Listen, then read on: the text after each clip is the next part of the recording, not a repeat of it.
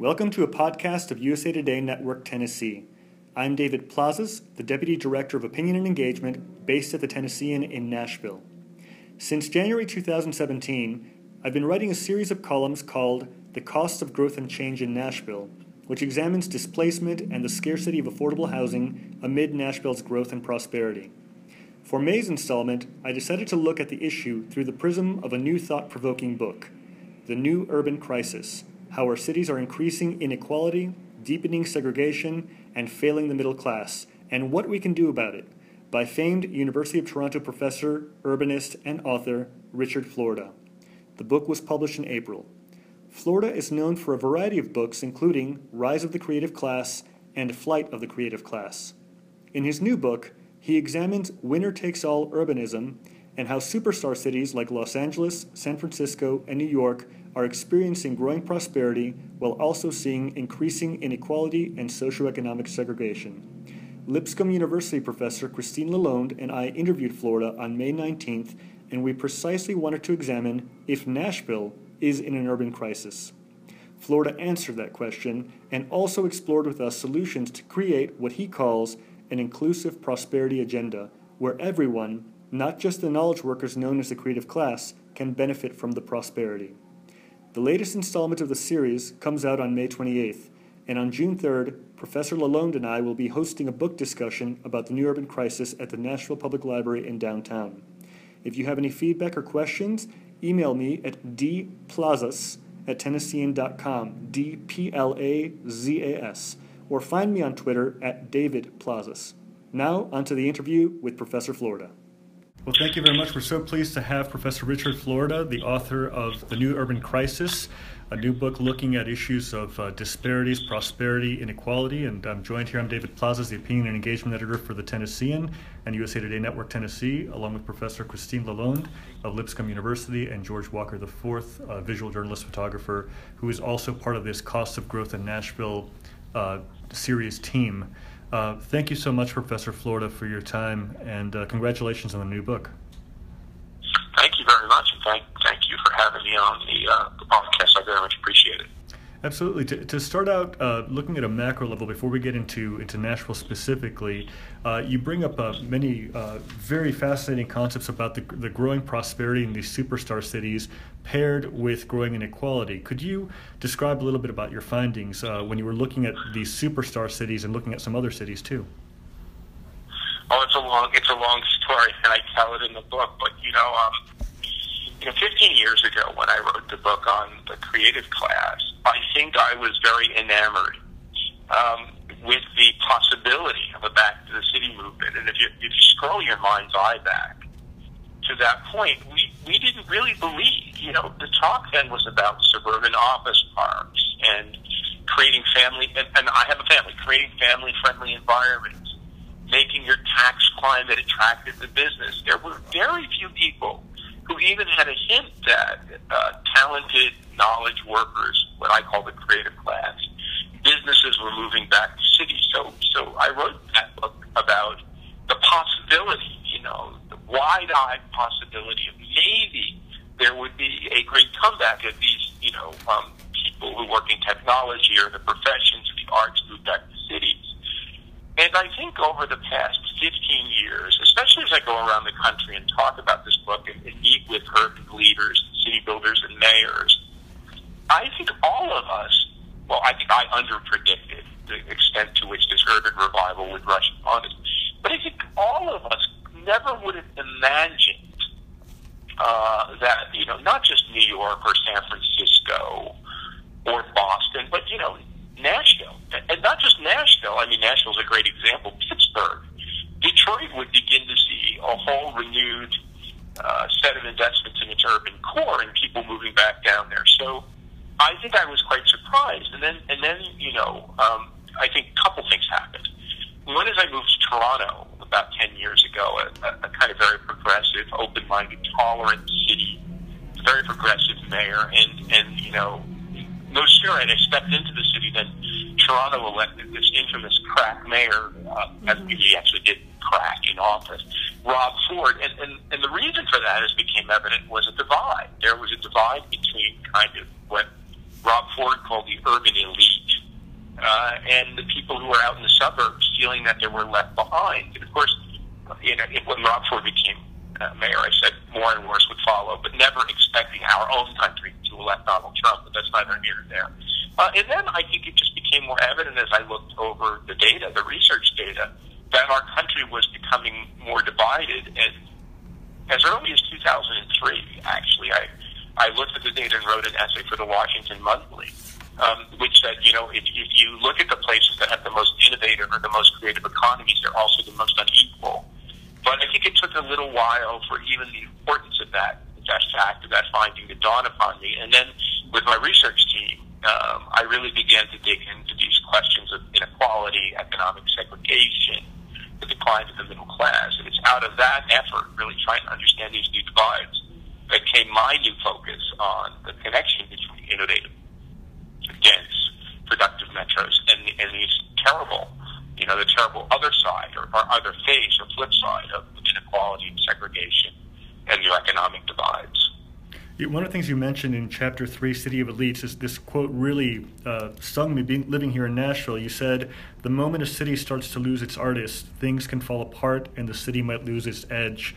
Could we explore that a little bit in the context of what you've been seeing? And also, we can go a little bit deeper into cities like Nashville, like Detroit and others, where there has been this creative energy, yet there's this movement because of the affordability issues. You're driving out your artists. I'm not that worried about Nashville yet. I mean, I think you have your city and metro area has really, it's funny, Joel Kotkin, my one-time nemesis, and I, who've now become very close friends. We don't agree on everything, but we agree on a number of things. We were in Kansas City at an event together, the first time we've really had a conversation jointly, and we were both asked to mention places that have come in this winner-take-all urbanism that you mentioned, with New York and London and San Francisco and these big places pulling ahead of the pack. What metro would you point to that has kind of made for a smaller metro, and Nashville by no means tiny, would you point to as a place that's done it? And both of us said Nashville. So we had a couple of other places that Pittsburgh may have been another one, but Nashville was one of our very short set. So, and you've done that, of course, by investing in music and seeing music as part of your economy, an entertainment economy, but also in the logistics economy, and information economy, and healthcare medical economy. So, and you have the benefits of that. In the book, I look at this pretty closely, and what I say is, even if you look at New York City or Los Angeles, it is hard to say that their creative edge has been diminished. Now what's happened is certain neighborhoods. I quote David Byrne in that one of my boyhood idols. I was a huge fan of Talking Heads. I quote David Byrne saying, if the 1% colonizes the city, I'm out of here. And he's what it says about this edge being dead. And I think that's certainly the case in parts of Lower Manhattan. It's certainly the case in Soho or Tribeca. But it's much less the case in Brooklyn, and it's certainly not the case in Queens. So the point I make in the book is that although I think certain neighborhoods have been dead, as of yet, it is hard to see entire metro areas that have seen their creativity diminished. In fact, I note this winner-take-all pattern, that it's really less than 24 metros out of more than 350 that are actually selling at the creative economy. And I think Nashville is far more affordable, and Nashville has benefited by being an affordable option to New York or Los Angeles or other big centers of music or creativity. So I think it's an issue for the future, but I'm not terrified about it happening yet, and I'm certainly not worried that Nashville's creative edge will be diminished. In fact, Nashville is likely to benefit from some of the housing affordability problems in other more expensive metros. One of the things that we're looking at when we look at the New Urban Crisis Index are issues of economic segregation, wage inequality, income inequality, and housing affordability, as you mentioned it. And we've been going through some of the stats from Bridgeport, Stanford, Norwalk, Connecticut as being the number one, and also looking at some of the Tennessee's largest cities. And obviously we rank, with the exception of Memphis, all the other cities rank toward either the middle or to the bottom.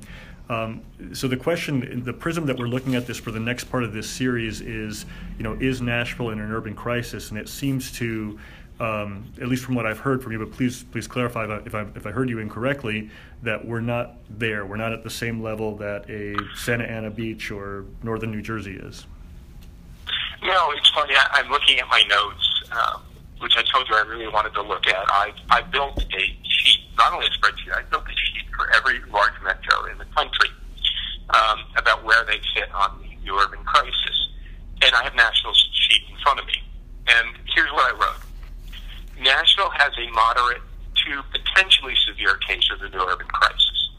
It ranks 30th among large metros and 71st among all metros on the new urban crisis index. Now, that's a combined measure of income inequality, wage inequality, overall economic segregation by income, by educational level, and by occupation, and housing affordability.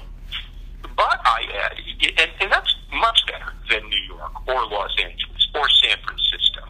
It's not even in the same way. But I do note that it has the 10th highest level among large metros of income segregation and 7th highest level among large metros of wealth segregation. So I think the point I'm trying to make is I think it's a moderate case of the urban crisis. You're nowhere near the level of the crisis that New York or LA or San Francisco is in. But a couple of those things, like income segregation and this walling off effect of the wealthy, which I think is quite pernicious when the wealthy wall themselves off, either in urban areas, but I think much more likely in these ring suburbs that become kind of like a gated enclaves. There's a couple of warning indicators that I think at Nashville city leaders, business leaders should think about. And you really want to, I live in Toronto, and someone once said this about Toronto, and I think it goes doubly for Nashville. They said, you sometimes wish you could be more like London and New York and be a bigger global city. And that's all well and good, but you really don't want the problems that go along with being a New York or a London. And I think that's also true of Nashville. As Nashville becomes a quite vibrant knowledge and creative and tech hub, it needs to be doubly committed to ensuring that it doesn't experience this dramatic surge in inequality, this dramatic surge in economic segregation, this dramatic divide that characterizes the leading places, the New Yorks, the LAs, the San Franciscos on these dimensions. So I think there are warning signs that you need to be aware of, even if you don't have a very severe urban crisis right at this moment. So, Dr. Florida, when you say, that there's these warning signs and that you don't want to go in this direction, so I think that's a conversation a lot of folks are having here and worrying about these growing divides and the inaccessibility of big parts of the city to most of our residents. So what do we do? And I'm thinking about it in terms as a Nashvilleian, and as a person making my own decisions, and then as somebody who's involved in the public policy sector of the city. So as we watch those trend lines happening, what do we do, particularly given our context of being in a state that is run by a very conservative legislature that limits metro government's ability to take certain kinds of actions that you propose in your book? For example, like an increased minimum wage, which we cannot do locally because of the context we're in terms of our state. So what do you see as options within the reality of those kinds of contexts? Well, I could look at that and look at the fact that Donald Trump is president and look at the large red map of the election that confronts us with these tiny little blue specks. And, those blue specks are the most innovative, the most productive, the most knowledge-based, the most economically successful parts of our country.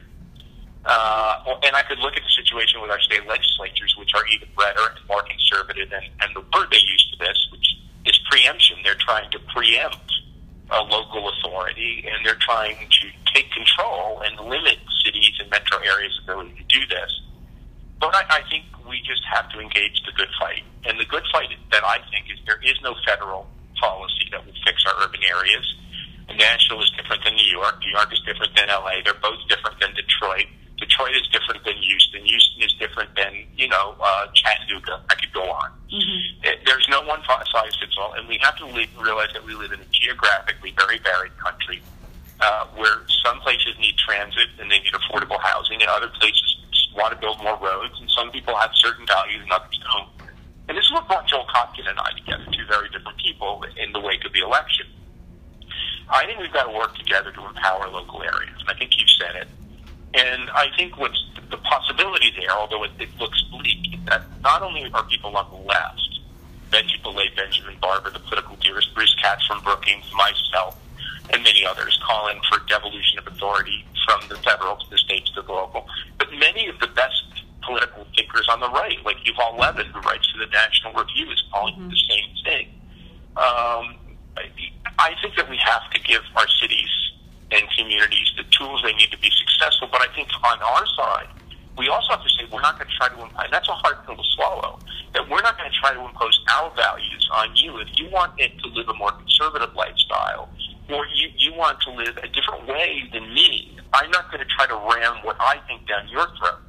And I think just having a mutual respect, whether we want to live urban, rural, suburban, red or blue, I think that's a way across this divide. And I do see, when I travel across the country, more and more cities and metro areas, and people say, if you frame it that way, if you say it's not about my way or the highway, it's about, we're a big country, we can live the way we want to live, I'm less scared. So I really think the only way out of this divide, half our country is red, half our country is blue, the red part is way bigger, the blue part is way smaller and spikier. I think the only way we're going to overcome this divide is by respecting our differences and by empowering us. And what's really beautiful about this, and I've been talking to the most brilliant political theorists, is it's really stupid to have an overly powerful state government and an overly powerful federal government, because when it goes bad, it goes really bad. The best way to run a country is to have a whole bunch of really empowered localities and allow those localities to compete on economic grounds, on social grounds, on cultural grounds, and to let people vote with their feet. And don't get me wrong, there will still be bad local governments, and there'll be corruption, and there'll be ones that don't do it right and ones that do it wrong. But this competitive thing and the ability of people to choose where they want to live means that you have a lot better chance of getting good outcomes than bad outcomes if you have just one president in control of everything. So I think that's what we got to do. And in Nashville, because you have the state legislature that is kind of retrograde, not only in terms of policy, but in terms of controlling the local area, we have to work doubly hard to try to make sure that you have the powers you need at the local level to build the kind of city you want and that your residents desire. You touched on this divide, and it's really interesting that mass media has talked about the urban-rural divide, but you've introduced the suburban divide aspect of it as well. And I was surprised until I read your book that more than half of people still live in suburbs in America. And we're seeing in the Nashville area some of the trends that you've talked about, which is poverty is being pushed out to the suburban areas where there isn't access to transit. And in fact, Nashville does not have a comprehensive transit system, which makes it even more difficult than other communities because those commutes have gotten so bad and road congestion has gotten so bad.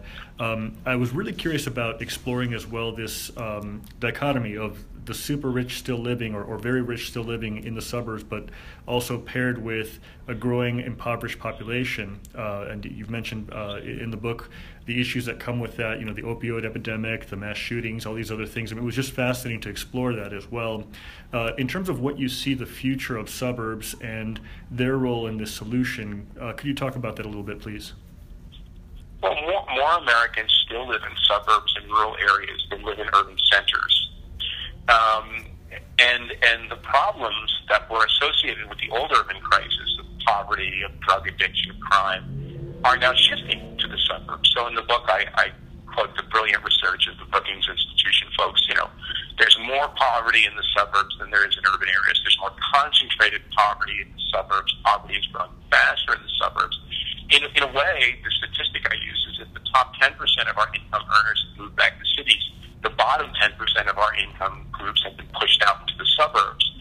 And so it's no longer rich suburbs surrounding a poor city, but it's not an inversion. There have been some people who've written that there's been a great inversion and the rich people have come back to cities and all the poverty have gone to the suburbs. It's not that either. I call it a patchwork.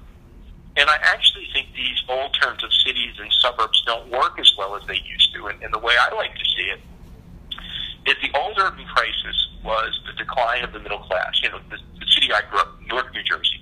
The middle class left, jobs left, industry moved to the suburbs, middle class people moved to the suburbs, and the city was left a veritable hole in the donut. The new urban crisis, its distinguishing feature is the evisceration of the middle class across city and suburb alike. The statistic I use in the book is two-thirds of Americans lived in middle-class neighborhoods in 1970. Now less than 40% of us do. 209 or so of the 230 metros for which data have been collected, the middle class has declined in America. So really what we end up with, and I think you see this in Nashville, is areas of concentrated affluence and advantage in the city, but then bleeding, our richest neighborhoods in America are still suburban neighborhoods, not urban neighborhoods, despite all the urban comeback.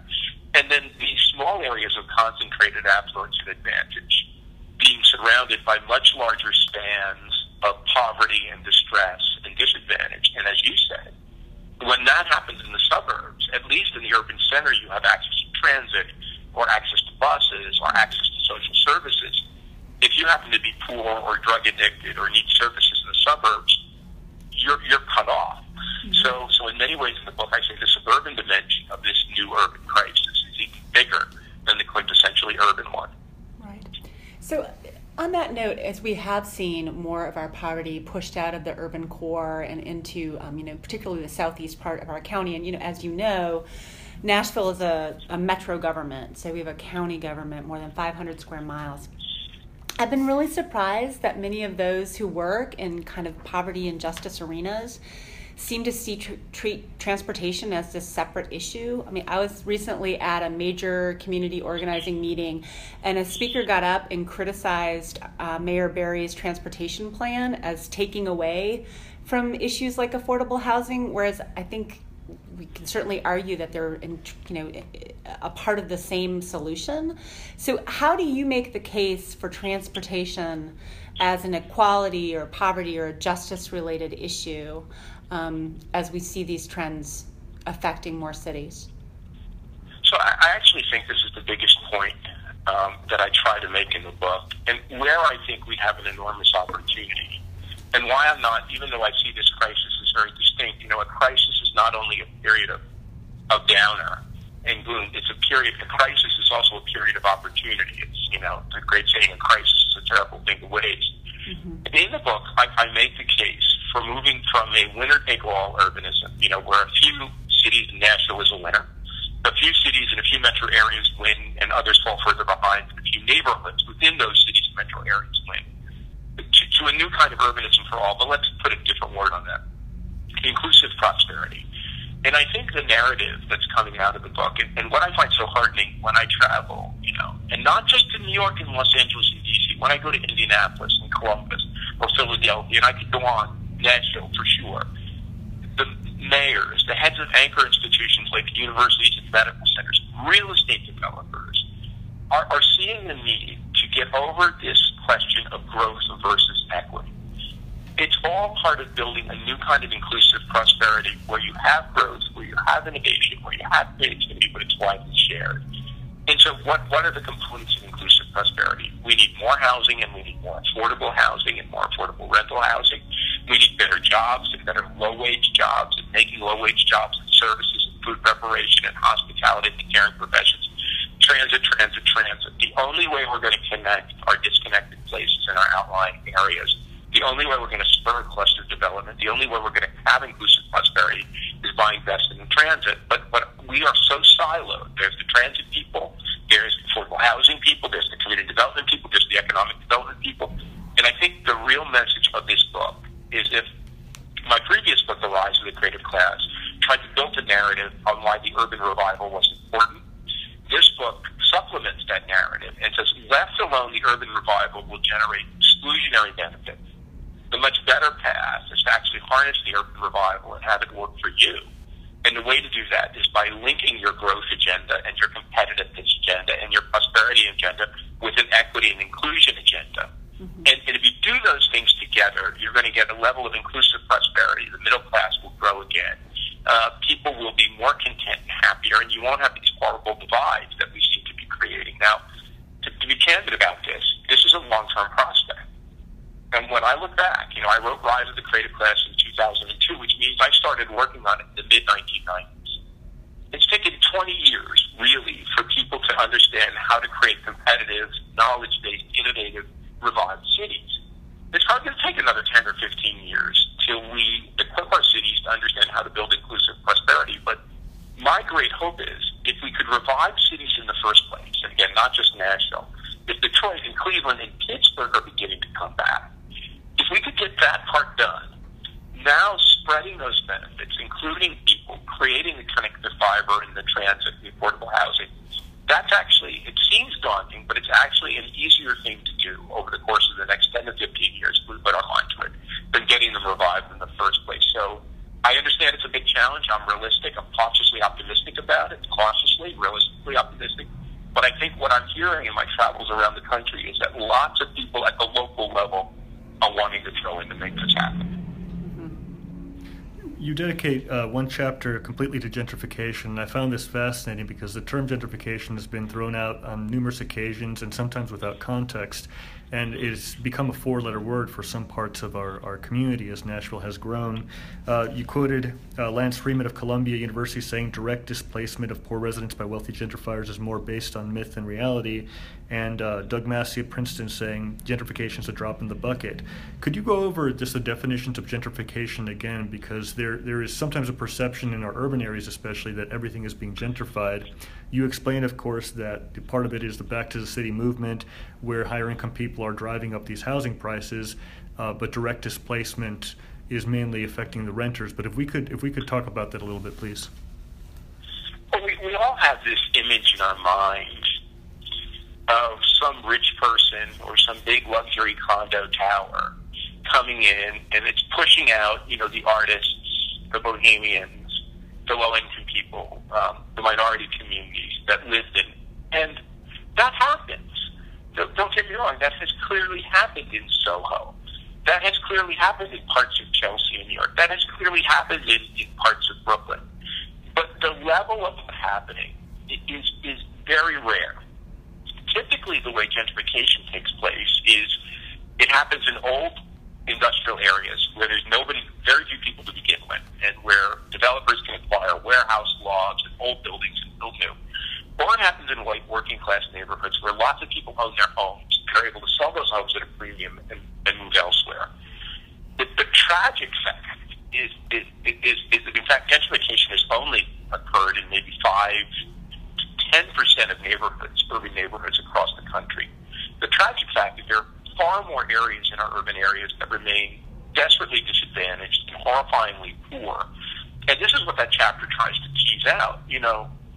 One study that I quote by a brilliant sociologist named Rob Sampson at Harvard, he looked at the role of race in gentrification, and he found this.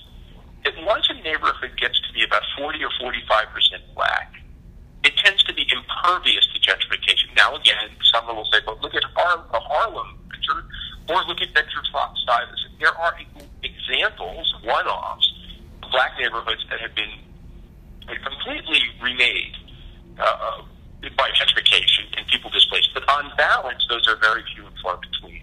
The much more likely outcome is that a historically low-income and black neighborhood that was poor before is even poorer today. So the point I want to make in the book is that it's this endemic urban poverty.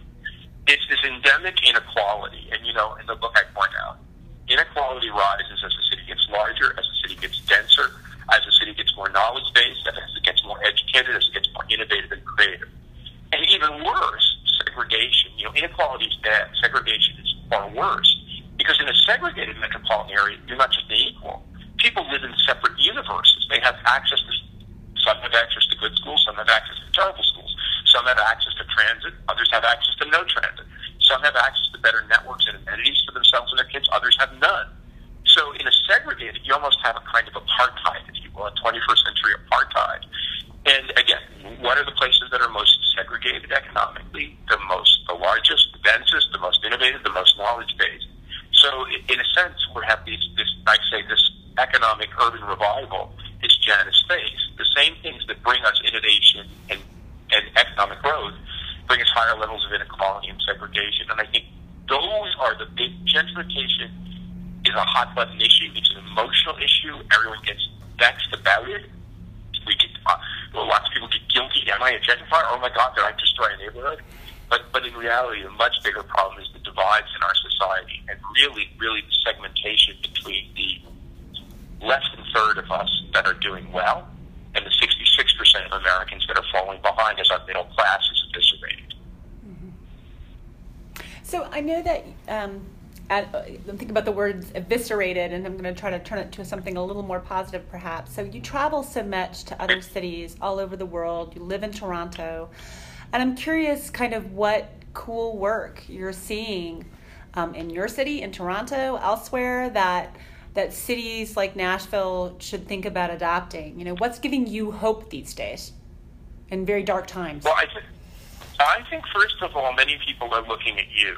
So don't sell yourself short. I've already said when asked on stage in Kansas City, where would we look, Richard Florida and Joe Kotkin, for a city that is building an innovative and creative economy that is not terribly unequal, that you can still afford to live in? We'll take a look at Nashville. So I think don't sell yourself short. That you've obviously done a lot of things to build your economy, right? You're one of the smaller, medium size, not superstars that have made this jump into the creative and knowledge economy, and you've done it without creating gaping inequality, gaping segregation. Toronto suffers from worse problems than Nashville. It has much higher levels of inequality. The median price, folks, for a detached single-family home, and this is like a two-story walk-up that's falling apart, is 1.5 million Canadian dollars. So just think about that for a minute. That's what's the reality of Toronto. Now, in Toronto, we have a very interesting premier who's the equivalent of our governor. She's now working with a person who was very close to Mary Rowe. She's just announced a very interesting inclusive prosperity agenda, building high-speed rail to connect decaying parts of our province near Detroit to vibrant parts of our province near Toronto, a massive program to build more housing, to build more affordable housing, a whole labor law to make sure that low-wage jobs better, that minimum wages are hiked. Women, especially women and minorities who work in the caring professions, their jobs are upgraded. All around, friend them here, they built the Dudo, not only helping to reposition Pittsburgh around self-driving cars and university research rather than steel, but developing an inclusive.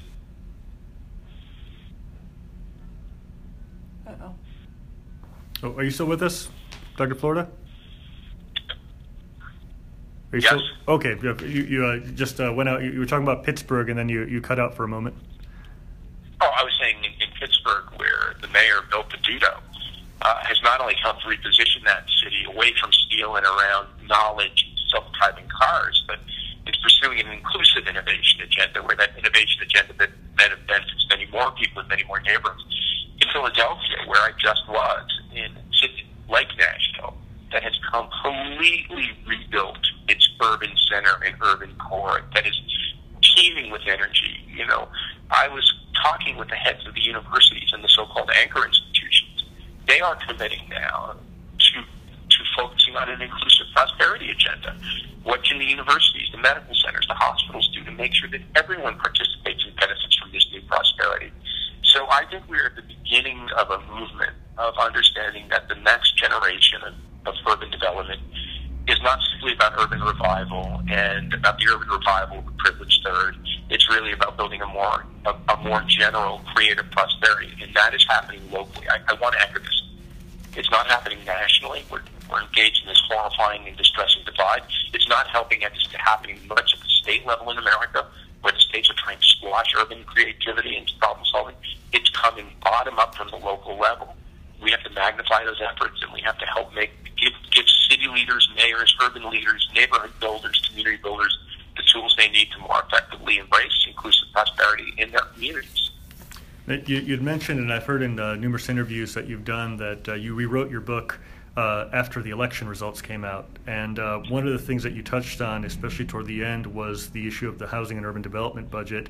The proposal we initially saw was just a drastic slashing of resources to community building projects, even though rental assistance for now seems to be secure. We don't know in the future, and that may affect those people who are right now dependent on public housing. And how do you see cities being a catalyst for addressing the shortfalls if the federal government goes forward with these drastic cuts? I think we can rest assured that the federal government is going to make drastic cuts in everything from housing and urban development to the National Science Foundation to the Environmental Protection Agency to all of it. I mean, this is an extremist program, and in many ways, it's an anti-urban program because the urban centers are the ones who voted against the current regime. Look, we have to understand that we're going to have to do this ourselves. That was my big weight, that there will be no federal program for cities and urban areas, and in truth, there hasn't been one. Over the course of my life, the federal commitment to the cities has dwindled. So it's really been cities and local areas and neighborhoods figuring out how to rebuild themselves. And so how do we do it? We do it by making sure and working hard to get the states out of the way, to get the federal government out of the way, to enable, our cities and urban areas pay a lot of money in federal taxes. Republicans like to cut taxes. Let cities keep some of their own tax money and use that for the programs they want. But moreover, I think it means really figuring out the local solutions to these kinds of problems and working with these anchor institutions, the big hospitals, the big universities, the big real estate developers that want to build these, district projects, or innovation districts, creativity districts, housing districts, and saying to them, we'll let you expand, we'll let you grow, but not just on your own terms. You've got to help us build more affordable housing. You've got to help us build more inclusive neighborhoods. You've got to work with your tenants and your people to provide good jobs for the people that are being left behind in the knowledge economy. You've got to provide better wages and better internal career ladders. So I think it means working as communities to advance this inclusivity agenda, and really taking our eyes away from the federal government and making sure that, in fact, the federal government and state governments get out of our way and allow us to build the kinds of places we want to build. And again, I just want to reinforce, for urban areas, that means density and transit and more affordable rental housing. But we also have to understand that there are people in suburbs and rural areas that want to do things differently. And it's not an either or. It's not a my way or the highway. It's both. Rural areas should be able to grow and use their resources to do what they want to do and live the way they want to live. Suburban areas should be able to do the things they want to do in urban areas. And I think that's the way we not only become more successful economically, but that's the way a divided country can learn to peacefully coexist.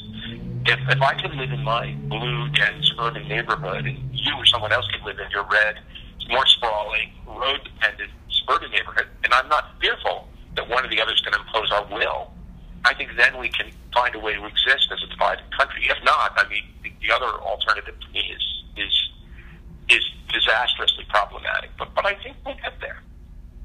I'm curious. So, I used to be on the Metro Council. I was represented a neighborhood, so it's our governing body for the county, and represented a very progressive university neighborhood.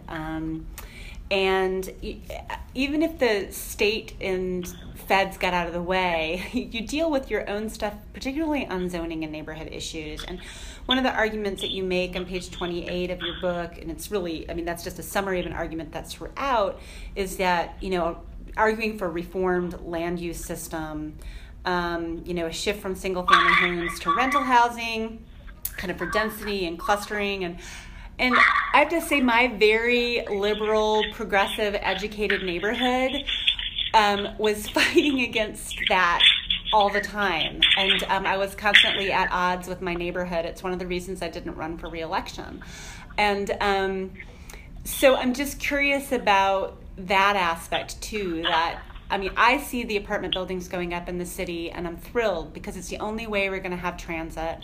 It's the only way that the city can work as we grow, but we still have folks who are trying to get rid of even just duplexes in neighborhoods because they don't want to move away from this single family,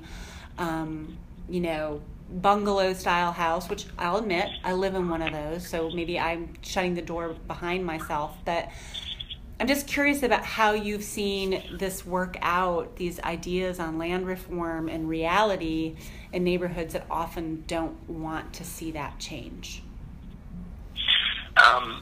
Well, in the book, I say we face two backlashes. We face a backlash from the right because we have this great geographic inequality between thriving places and the left behind populism.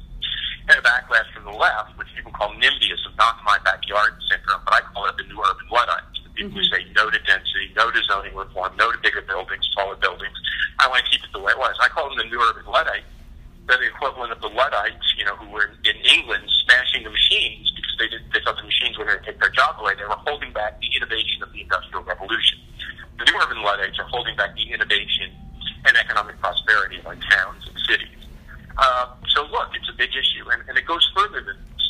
I think that universities and university areas have been involved in the new urban crisis, and I've had university leaders tell me they've come to believe this. That if I look at the places that have the highest rates of the new urban crisis, they're not just big cities like New York and San Francisco. They're college towns like Ann Arbor or Boulder or Madison. The college towns have some of the highest levels of housing unaffordability and economic segregation of all. So when talented people cluster around a university, advantaged people build up a neighborhood, that creates all the problems that are part of the new urban crisis. And I think we've got to come to the recognition that we are part of the problem. I'm a professor. I work in a university. The universities have a responsibility to engage in inclusive development, to make sure not just their faculty and their students and their buildings are better, but the neighborhoods they locate in can participate, and hospitals and medical centers and in all of these districts. So I think it's a conversation we need to have, and while I feel heartened, is because there are so many people who run these institutions, these anchor institutions, who are ready to embrace this kind of change because they know they have to. They know that in a society that's winner take all, in where prosperity and economic growth is the privilege that is the benefiting a privileged few, that's not going to make it. Then we can do better, and we can overcome these backlashes. So that's why I'm heartened. But we've got to make the case for it, and we've got to do it now. Thank you.